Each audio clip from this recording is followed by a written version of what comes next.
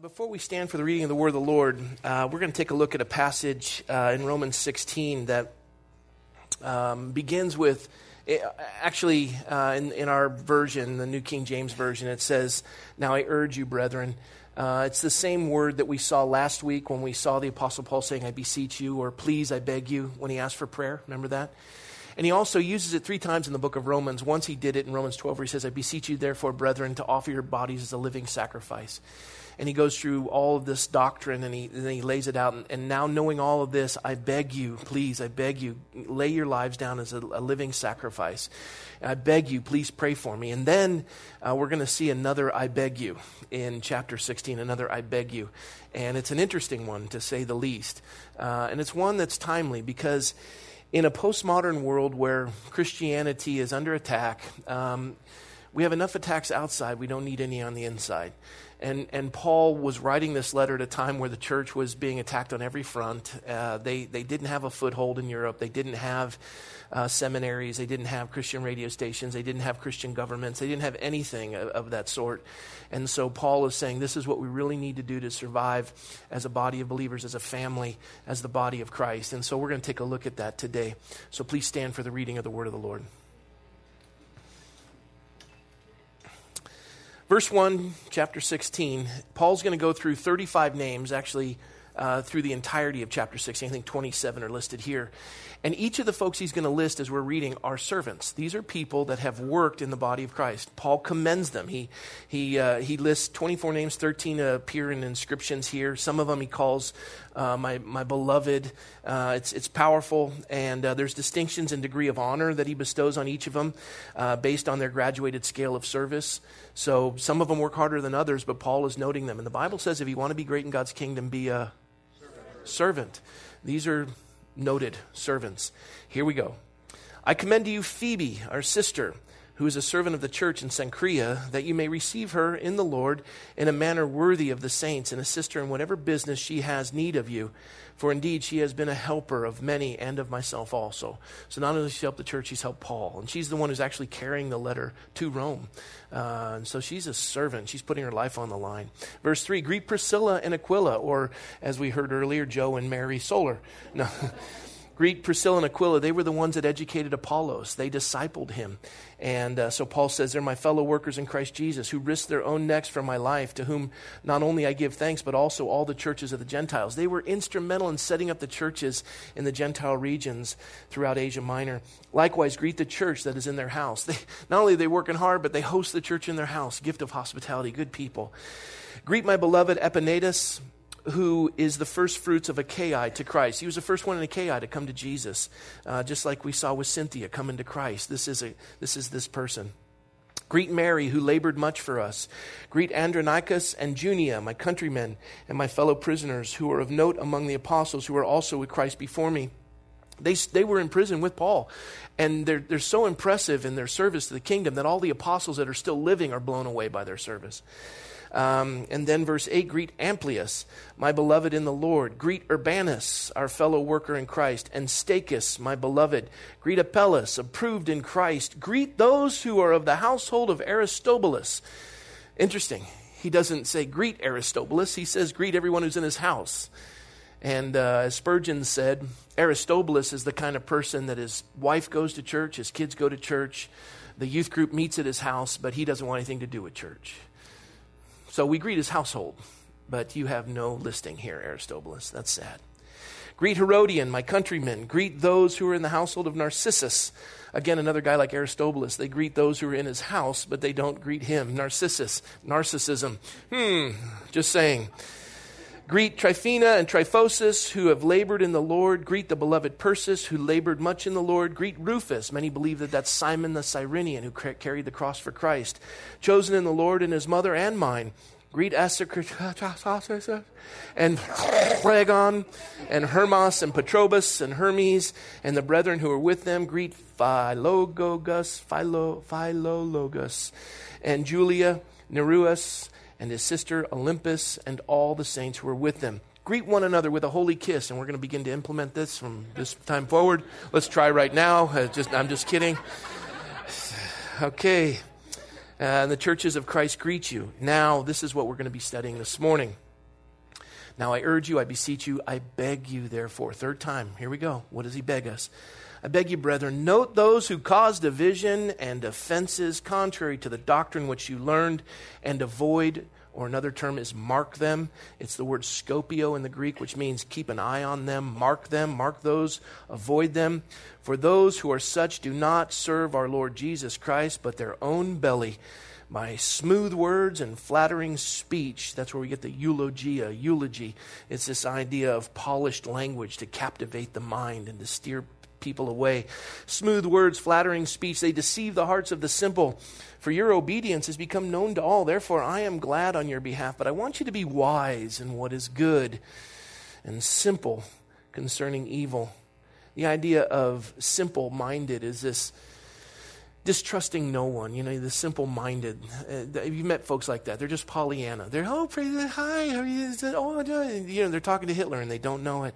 So, verse 20, and the God of peace will crush Satan under your feet shortly, and the grace of our Lord Jesus Christ be with you. Amen. And then I want to read one other passage to you. This is out of 2 Corinthians chapter 5. Therefore, if anyone is in Christ, he is a new creation. Old things have passed away. Behold, all things have become new.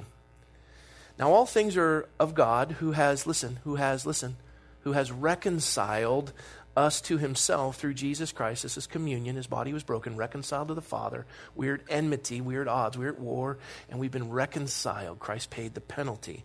Who has reconciled us to himself through Jesus Christ and has given us the ministry of reconciliation. All of you in the room are ministers of reconciliation. That is, that God was in Christ reconciling the world to himself, not imputing their trespasses to them, and has committed to us the word of reconciliation. So I'm not the only minister in the room. You are too. And today we learn what ministry that is and how to apply it. Let's pray. Lord, we thank you for your word, which is living and breathing and sharper than any two-edged sword, able to divide the thoughts and the intents of the heart.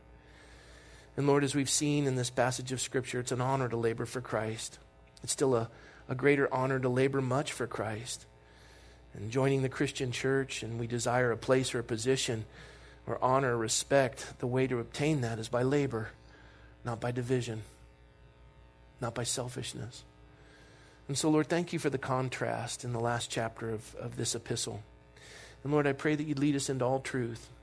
Strengthen us and bless us according to your riches in Christ, we ask. In Jesus' name, amen. Well, have a seat, please. Proverbs chapter 6, it says, these 6 things the Lord hates, yes, 7 are abomination to him.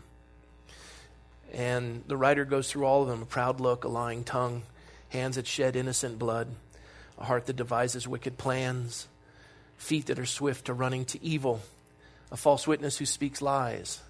And then the final one, which is the capstone, is one that we have to take to heart. And Paul exhorted and advised the church in Rome. God hates, and they're an abomination to him. And this is the last of them: one who sows discord among the brethren. One who sows discord among the brethren. We go through this passage of Scripture and we see all of these servants working on behalf of the Lord in Rome. We find in Philippians 4:22 that among those who were in the household that Paul spoke of were working in Caesar's household itself. They were working for Nero. Their lives were tough, and they went through a lot of misery and difficulty to be there. And Paul commended the church there in Rome, and he's speaking to them on how to be effective and how to stay alive. And he says, look, we've already got enough combatants on the outside. We don't need any on the inside. And he pointed out what is so vital to the body of Christ and what we really need to do as Christians. And I love what Gail Irwin said in his book, The Jesus Style. He said this picture of how the church is supposed to operate. Number one, the church is to restore the sinner. We restore the sinner. We put out the divider, and we settle personal differences. That's what makes for a healthy church. We restore the sinner, we put out the divider, and we restore personal relationships. But the church does just the opposite. We put out the sinner. Well, you're not welcome here. Look at you. How could you dress like that? So we put out the sinner and we elevate the divider. Those that flatter us and those that have smooth speech and eulogia, this idea that they can sway us. And they seem to be so persuasive, and the church divides into little camps. And they feed their own belly. They're not servants. They're not silent. Had we not known of Paul's writings, we would have not known of anyone in relation to the church in Rome that made it work. Instrumental in the furtherance of the gospel and Christianity as we know it today. And had Paul not listed them, we wouldn't have known who they were. And they were just as important, if not more so, than Paul himself. Paul couldn't have done what he did without what they did. And this idea of settling personal differences, we just love to harbor a grudge. And that's human nature. We tend to be bitter, and we tend to just be upset all of the time. And the Lord commands us to yield, to surrender.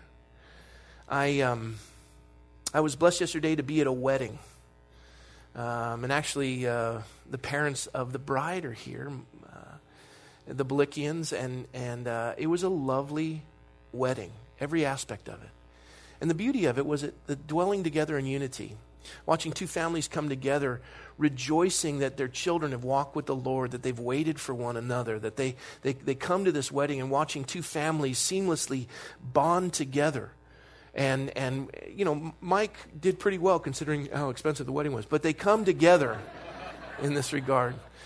And there was a joy about it. There was a joy about every aspect of it. And you could just sense the peace and the unity.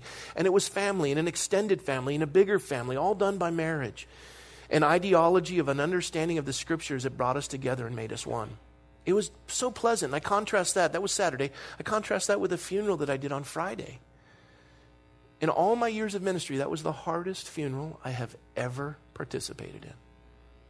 Without exception. Hardest. And it had to do with a breakdown of interpersonal relationships and bitterness that had gone on and on and on. And it manifested itself in every level imaginable. And the congregation, as I was called on by the Lord to address this and to bring it forward, to their credit, they were yielding. And I thought that they were all going to be upset with me. To the contrary, they weren't. They were very complimentary. And they too wanted it resolved. They were all hurting. And everyone had thrown a barb, and everyone had thrown a bomb, and everybody was hurt. Everybody. And so many young Christians in this group, and so many that didn't know the Lord, and a burden for the lost.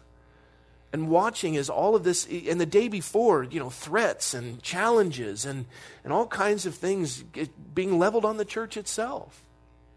Asking God for wisdom and how to navigate this and to address this issue in front of them at a funeral service. It was trying. It was so difficult.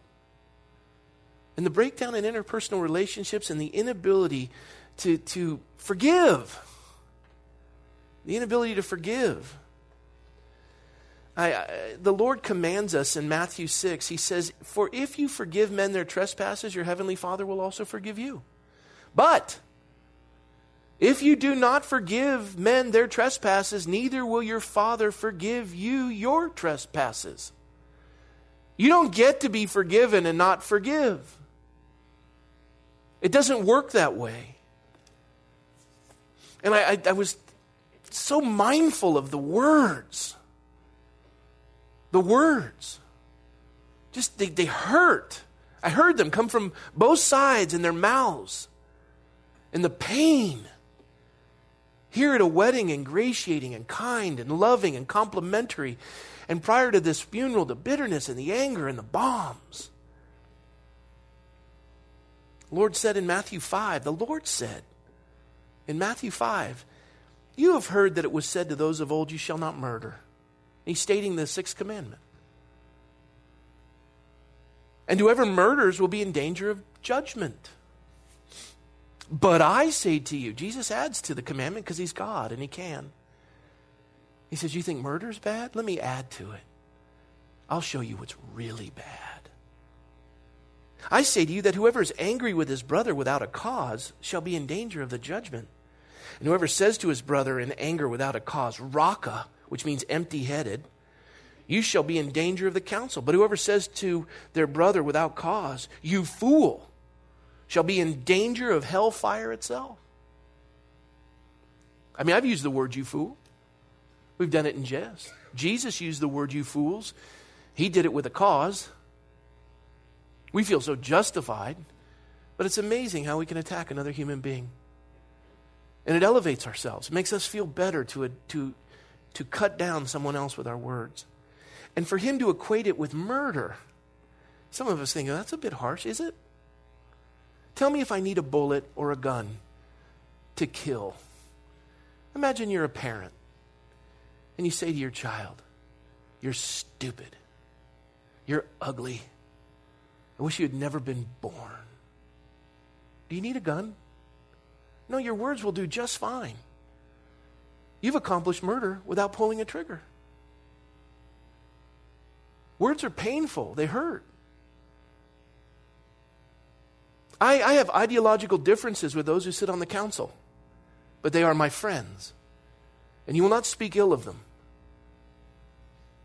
In this raucous, divisive political contest that we're engaged in, and listening as spouses are attacked and candidates are attacked in their character and their families, and we think it's sport and funny, and it isn't. And that's far away. It's federal elections, and state are even further away, but this is community. And I sit in a council meeting and I hear words spoken to the character of my friends. This is where we live. We don't just do it, we don't do this in a church, and we certainly wouldn't do it in our community. At the Kiwanis that I'm privileged to be a member of, the kind words and the encouragements on those Wednesday mornings.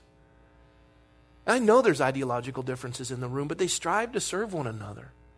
This is the body of Christ. We set the example. We have enough enemies on the outside. We need not have any on the inside.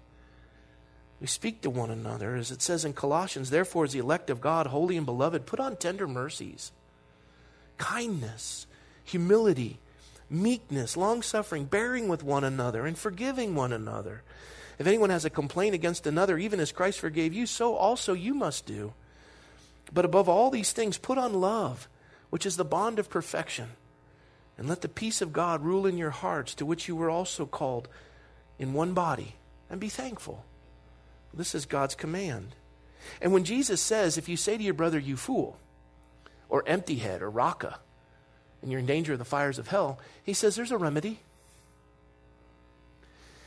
He goes on to say, therefore, if you bring your gift to the altar, or if you come for communion to the altar, after the message, if your heart is touched, if you're thinking back and going, I really let some bullets fly. I've got some mending to do. I need to ask for forgiveness. There's some forgiveness I need to extend. And you come to take communion. The scripture says if you come to the altar and then remember your brother has something against you, Jesus says, leave your gift at the altar. Forget communion.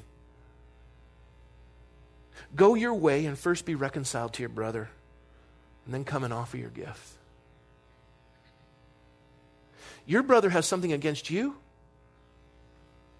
Wait a minute. They should come to me. No, you go to them. See, while you and I were yet sinners, Christ left heaven to die on a cross. Christ died for us while we were still sinners.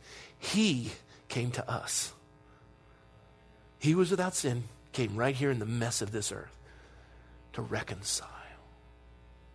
And what he did, he commands us to do. You know how much he commands us to do it? He says, you want to do communion? You want to worship? You want to praise the Lord? You want to give gifts to the altar? You want to offer your life? Stop.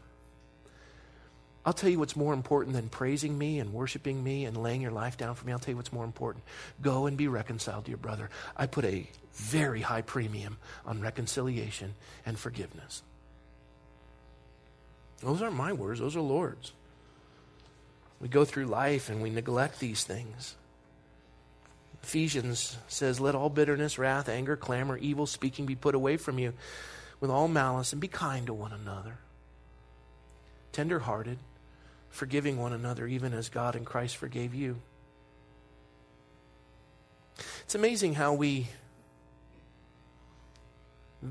measure the worth of another human being.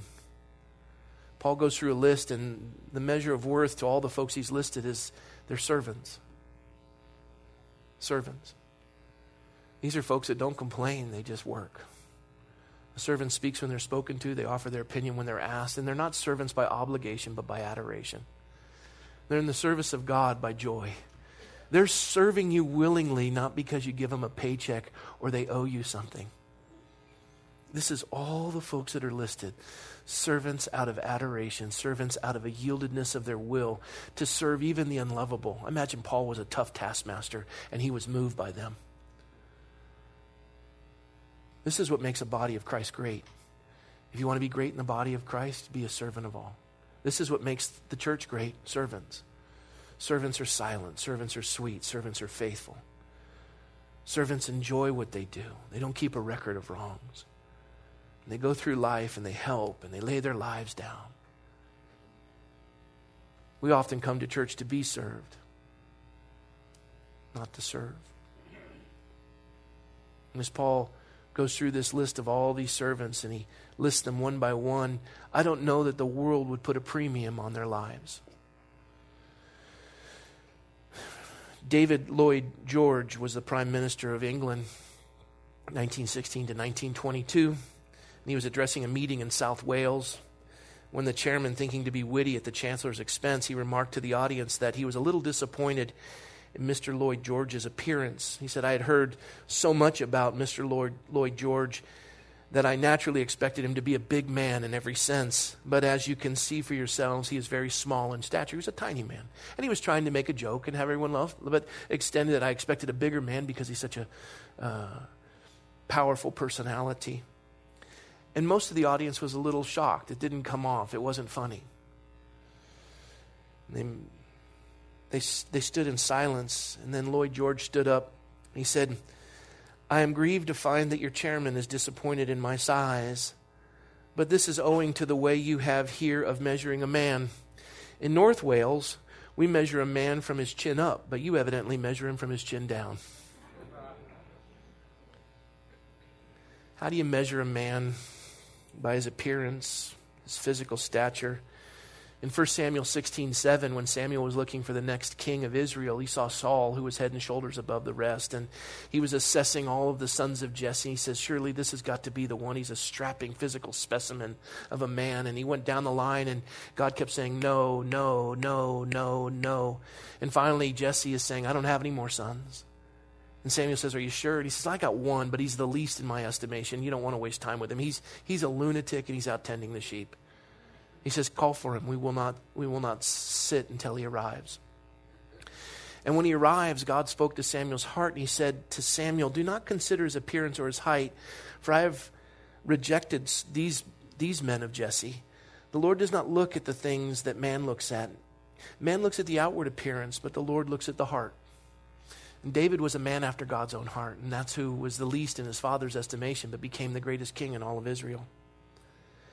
We measure people, and servants are great in the body of Christ. There's just something special about a servant. There's something profound about a servant, and it blesses us.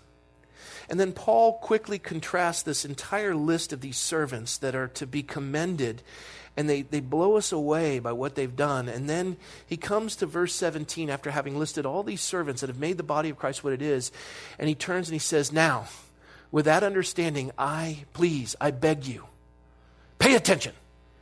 I beg you. Note those who cause divisions and offenses. Mark them. Mark them. Scopio. Keep an eye on them. Microscope. Scopio. Same term. Telescopio.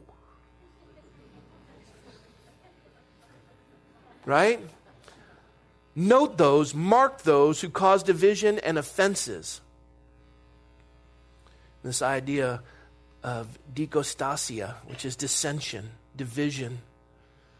And he says, mark them who cause offenses of scandalon. Scandalon it's a fascinating term in the Greek. Scandalon is the stick that goes on the trap when you want to capture an animal and you tie meat to it. And the animal comes and they take the bait and they're trapped. And they create scandals to get your attention. And you just want to read the Inquirer. And they go, did you hear? No, what? Well, it's not my place to say anything. I've just been praying for them. but I'm just a little grieved in my spirit. I'm not sure how to process it. Maybe you can help me.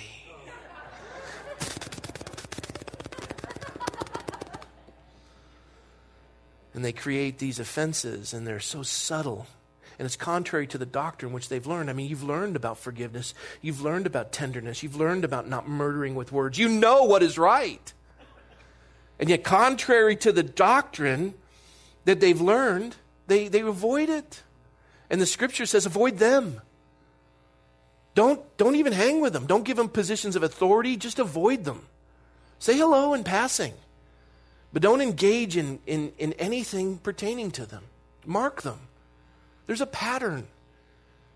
And you think, well, Lord, how do we do this? Because, the scripture, the parable where they sowed the tares in with the wheat and it came up, you couldn't tell the difference. He says, shall I go pluck it out? He says, no, you'll destroy the young wheat. Just let it grow up to its fullness, and then it'll be separated at the harvest. And that's what the angels will do at the end. God will start doing the dividing. But if you start pulling people out, they're connected with others in the fellowship, and it's going to hurt them. They've built relationships, but they're subtle in their ways. Just mark them, stop them, address it, but don't pluck them out. Avoid them in the sense of not engaging them in any of the activities in the fellowship that have authority. Don't let them teach. And how do you identify them? The Bible says you'll know they're Christians by their fruit. Jesus said in Matthew 7, by their fruit you'll recognize them. Do people pick grapes from thorn bushes or figs from thistles? Likewise, every good tree bears good fruit, but a bad tree bears bad fruit. A good tree cannot bear bad fruit, and a bad tree cannot bear good fruit. Every tree that does not bear good fruit is cut down and thrown into the fire. Thus, by their fruit, you will recognize them. You can identify them by their bad fruit. Every person that's been affiliated with you has left the church. Now, that seems to be the fruit of division. It seems like everybody's upset with you, and you're the center theme of everyone being upset. Offenses.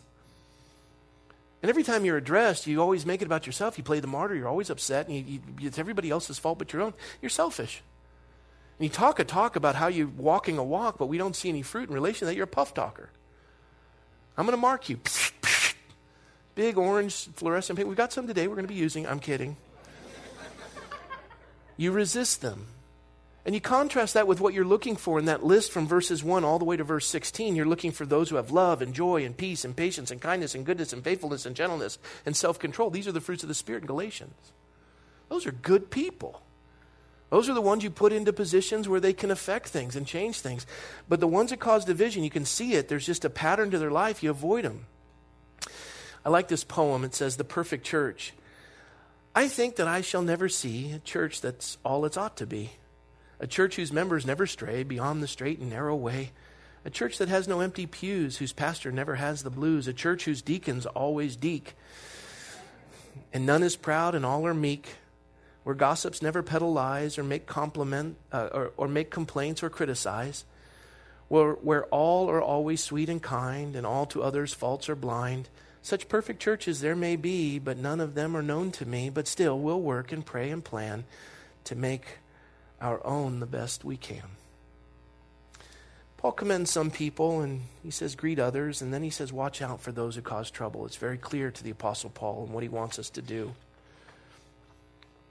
We've seen this idea of dissension. We've seen this idea of scandalon, which is the trigger, the trap that gets us into it, and we fall prey to it.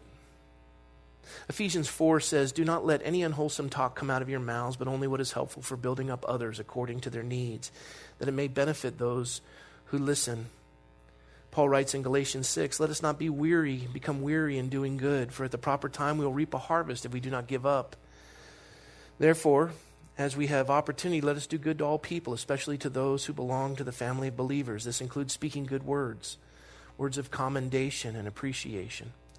Psalm 133 verse 1 says, how good and pleasant it is when brothers dwell together in unity. Romans 14, Paul writes, let us therefore make every effort to do what leads to peace and mutual edification. And again, we see in Ephesians 4 to get rid of all bitterness and rage and anger and brawling. We're to love one another.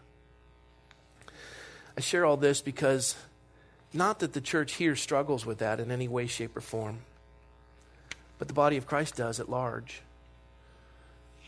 We have to be very cautious. We have enough enemies on the outside. We don't need them on the inside.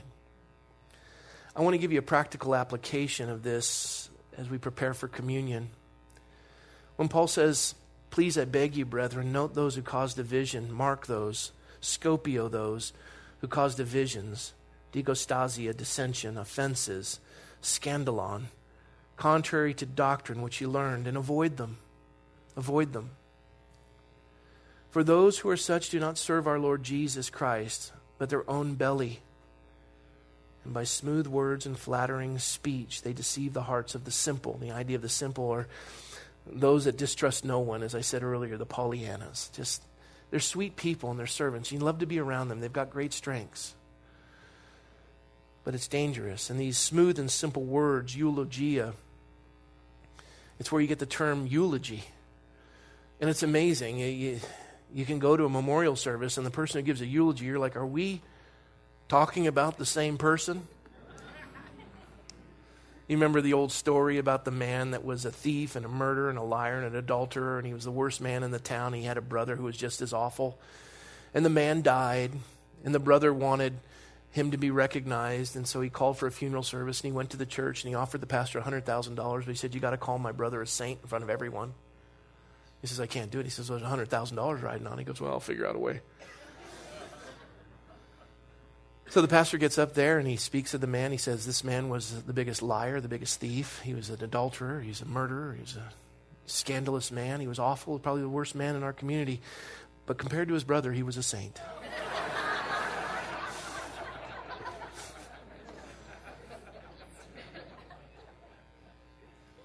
This is where we get the word eulogia.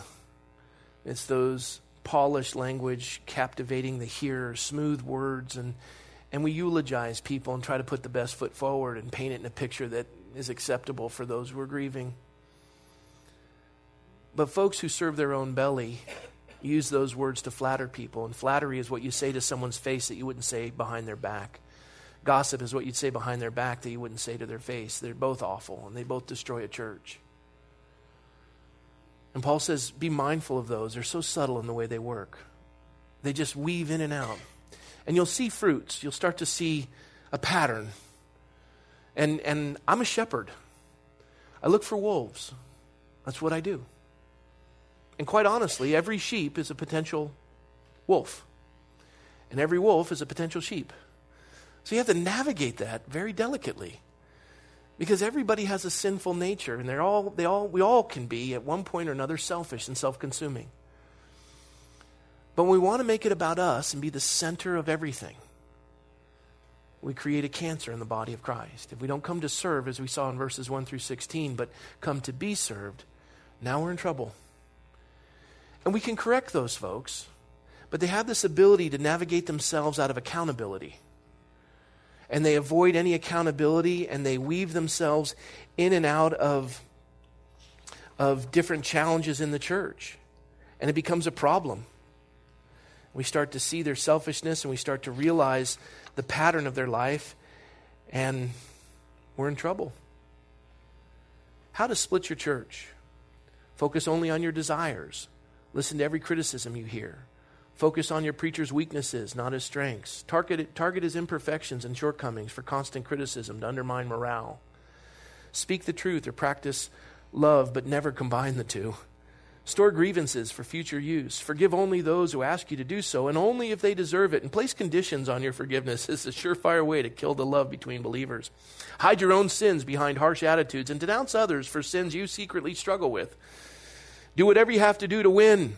Twist Scripture out of context to justify your views and methods. Tell others that you are on a mission from God. Avoid accountability and verification to help you dissolve Christian unity.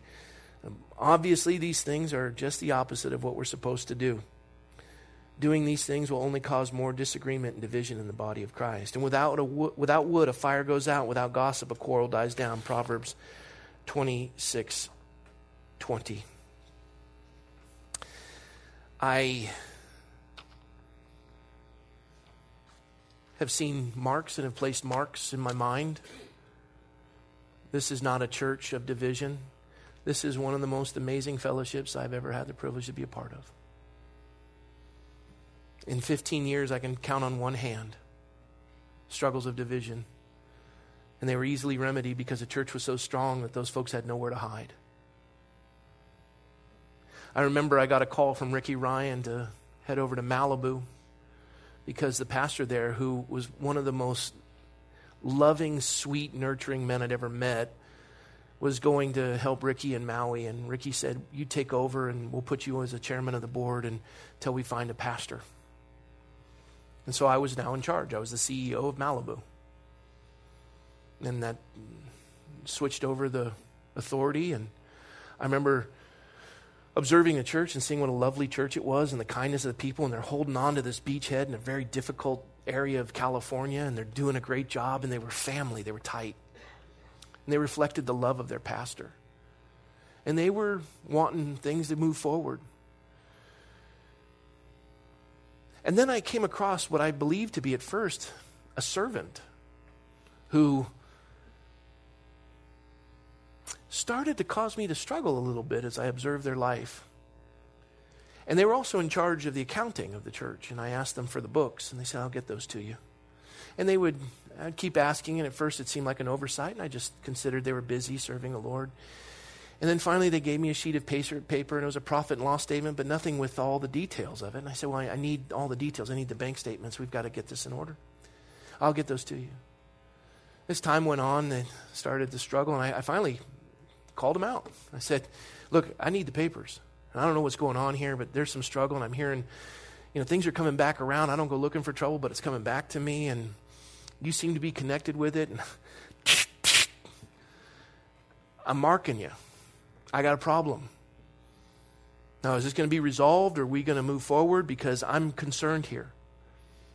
And I started to push it even further, and we went over to Stonefire Grill, and as he was upset, he says, well, nobody ever wanted you, and you're not even supposed to be the pastor, and we're a family, and da-da-da-da, and he's lighting me up. I said, true as it may be, I'm here.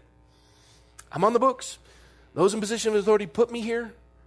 However you feel about it, I'm here. God appoints that. I'm here. Now give me the books. And he started to calm down a little bit, and we went over to Stonefire Grill to sit down, and as we sat there, he seemed like a totally different person. And he was telling me all these sweet things, and he said, this is for you. And he slided a check over to me for $10,000. He said, and I need you to go away.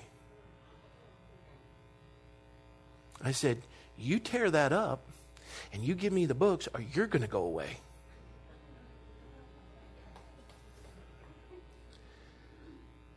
Those were good people at that church. And that person had weaseled themselves in.